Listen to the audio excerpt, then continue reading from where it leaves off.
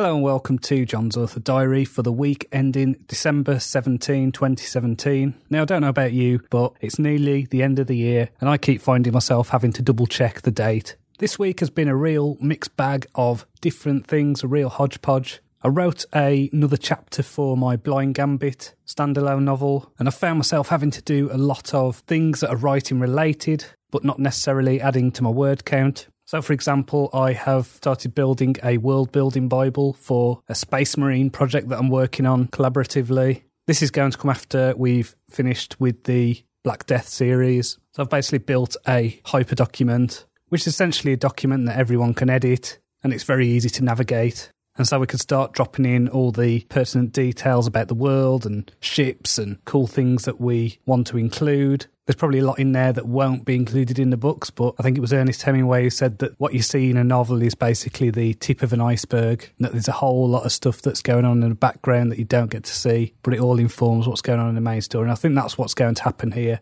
I've also been doing the same for my fantasy project, and just doing the actual world building and considering the landscape and the way the world works. You know, it's going to be a really unusual fantasy setting, I'll just say that. Doing that has given me a lot of ideas for story points and places that I want to visit within the story. So it's been really useful to do that and kind of get my head around the magic system, because I'm a fan of authors like Brandon Sanderson, who take an almost scientific approach to the way magic works. I like the idea that you can quantify stuff and that there's rules, but within those rules there's also room to play and come up with innovative things. So I've been getting into the real details of that. So that's been really fun. Just a little bit worried that I'm doing stuff that feels like writing, but isn't actually writing. So apart from that, I've also started work on the second draft of the first book in the Black Death series. It's been really good to revisit that. And I think what's been surprising is just how much the characters have changed and progressed, how much they've evolved. And I think that's a good thing. I think you need characters to do that. When I write my first drafts, they are terrible. They are basically like skeletons of stories. They're little better than screenplays in terms of the amount of actual action and description that you get within them. So my second draft, it's almost like I'm saying, this is what I wanted to say, and it's given me a chance to kind of go back and do that and to improve the sentences and to add things like foreshadowing and improve the sentence structures and things like that. When I've done my second draft, I'll go back over it and I will make the sentences even better and do more of an analytical draft. But with this one, it's just about getting the story right and filling out the world. What's strange, I hear a lot of authors talk about when you edit, you cut 10%, and I end up adding about 20 to 25 just because I write so leanly. And if I cut 10% out of what I was doing, it wouldn't make sense. So it's just different authors have different methods, and that's fine. I got to meet what is probably going to be my next guide dog this week. He's a golden retriever called Digit, and he was very cute. So if he passes his training, then at the end of January I should be going to stay on a 2-week residency to go and train with him and gel with him. And then hopefully come February I'll have a new guide dog. So that should be awesome. Really excited about that. I've really missed not having a guide dog. I hate having to get around with a cane. I don't feel as confident getting around. So really looking forward to that, really positive going into 2018. Now I did something this week that I said to myself that I wouldn't do, and I responded to a review on Amazon. Now I didn't say anything that was rude or anything like that, but I've seen this happen a couple of times now, where someone will read my Wizard of the Wasteland novel, and because they're an attentive reader, they'll pick out things that I've put there as clues to something not quite being right with the world, which kind of gets revealed by the time you get to book 3. And in book 4, it's going to be all out. Okay, we know what's going on. But it's a little bit frustrating to me when the things that I'm putting there and almost making a point of showing, you know, hanging a lantern above them, saying, hey, look, isn't this odd? And they're being picked up on as me being a bad writer or something negative. And I should shut up. I should just let people have their say, but, you know, I'm human. So I responded and just said that, you know, thank you for the review, and just pointed out that what he thought was bad writing was actually clues to something else. The inconsistencies are there by design, but obviously until you get to the second and third book, you don't really know that. So maybe that's a lesson for me to take on board as well. I've carried on reading the Book of the New Sun by Gene Wolfe. I'm now on the final book, which is called The Citadel of the Autarch. And I have to say, I'm loving this series, just revisiting it. I've mentioned it before. It's just really deep and strange. It's a definite reward rereading it. So I'm about a quarter of the way through that. I should probably finish that next week. I also finished another writing craft book, which is called Outlining Your Novel by K.M. Weiland. Now, I thought this was pretty good.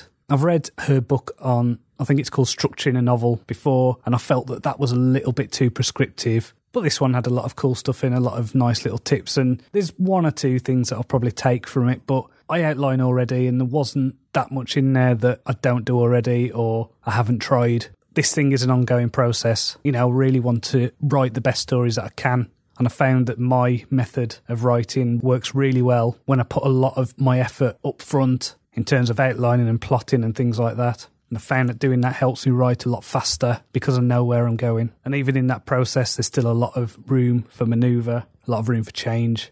I'm at about the 40% point in my draft for Blind Gambit, and it might be why I've ended up doing all these other kind of things, is because I think there's something not quite clicking with the outline. There's something that I need to think about and resolve. I think some people would call that writer's block. I just think it's my subconscious telling me this is what you need to do. And so I just need to think on that and maybe sit down with a pen and paper and just kind of plan that out.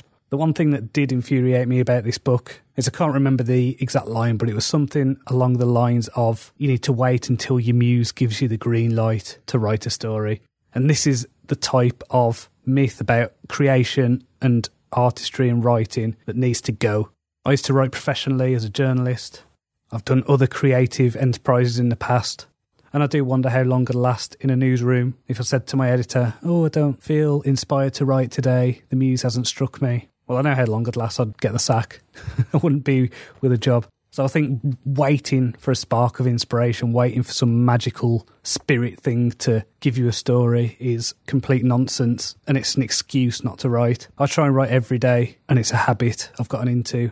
Writing can be draining, especially when you're writing stories, you're really digging into yourself. And speaking for me, I want to put out a really good quality story, one that tries to be honest and tries to speak truth to power and tries to do something different.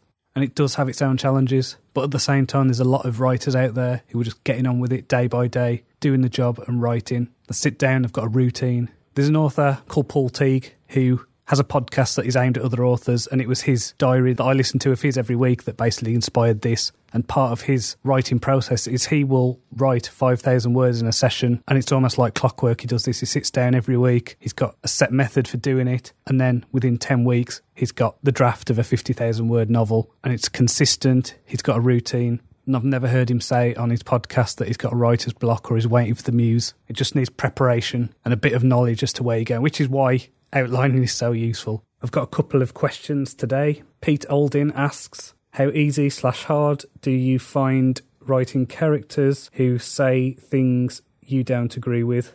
I don't find it hard at all to do that. I've written horrible characters. I've written really nice characters. I think the key is to be fair and respectful to the character, even if you disagree with them. Hey, apply that to life. In my Wasteland series, one of the central themes running through is the debate between religion and atheism. My main character, Abel, is very much an atheist, but he's also respectful of a Christian community who he trades with. And then within that Christian community, the characters are godly and the path of Christ is very much at the forefront of their thinking. But both of these groups' characters want to do right. And so whatever my religious or non-religious position is, whatever my beliefs are, I wanted to go at both of those characters, the atheist, the Christian, and treat them fairly and treat them responsibly. And I think that has worked. I've had emails from readers who have said they really like the fact that I've got a atheist character who's got a firm moral grounding. And then I've had a couple of people who've emailed me talking about how it's nice to see a post-apocalyptic novel with a religious community where religion doesn't make you a nutter, where people are still interested in the scriptures and doing Christian work. Where I stand on this is a private thing and it doesn't really matter one way or another. I do find it gives me pause for thought when someone is responding in a positive way to something I've written about something I disagree with or don't hold as a value. But I think that means that what I've done is successful as a writer. So hopefully that's answered that. I think this next question links in quite nicely. This is from Patrick McLaughlin, and he asked me, do you get readers who don't like your message? If so, what do you say? I don't really think I've had anyone not like my message. My message really in the books is no matter how things get, there's still always hope. And if people find a problem with that, then I think that says more about their own worldview than it does me. But I've said this before about reviews in a previous episode. I think I said something along the lines of, it's none of my business what people think about my work. People are free to make their own interpretations and to take what they want from it. If people don't like the themes that I'm working with or the message that I'm trying to get across, then that's fine. I appreciate the fact that they have spent time in my world. You know, I think a lot of authors don't appreciate this, that, you know, there's a financial thing of a reader paying for a book, and even if you're giving away the book for free, which I know some authors do, there's still the amount of time that it takes to read a 60,000 word novel. You know, that's a lot of commitment. That could be several hours, that could be over a week, it could be over a month. And so you're inviting someone into your world and they're inhabiting it for a while. And the fact that there are people out there who've done that is really humbling. So I think I've gone on quite a bit today. Hopefully it'll make up for the next few weeks. As I mentioned last time, I'll be putting some things onto the podcast feed that aren't straight author diaries, because obviously Christmas is around the corner and I've got family staying and all this. If you haven't done so already, you can read the prequel to my Wasteland series, Addict of the Wasteland, for free. Simply go to tinyurl.com/getmyprequel. Or if you just want to get straight into the novels, visit tinyurl.com/wizardofthewasteland. Remember, you can follow me on Twitter. It's at JLCronshaw. And I'm on Facebook. It's facebook.com/JohnCronshawAuthor. So until next time, cheerio.